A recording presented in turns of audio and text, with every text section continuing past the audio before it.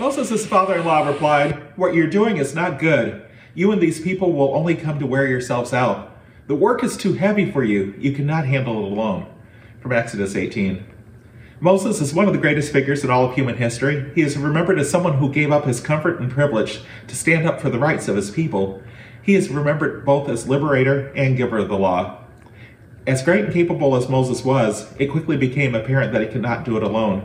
He was on the path to burning himself out. He wouldn't be a blessing to himself or the people he was leading if he didn't get some help. All of us need help. None of us, no matter how capable, focused, and dedicated we are, none of us can do it alone. We have to have the humility to recognize our limitations and the wisdom to surround ourselves with good people. Long term, our missions can only be accomplished in partnership with people who are capable and of a high character. Both parts are equally important. I'm Horace McMillan, and this has been 60 Seconds of Hope. Peace be with you.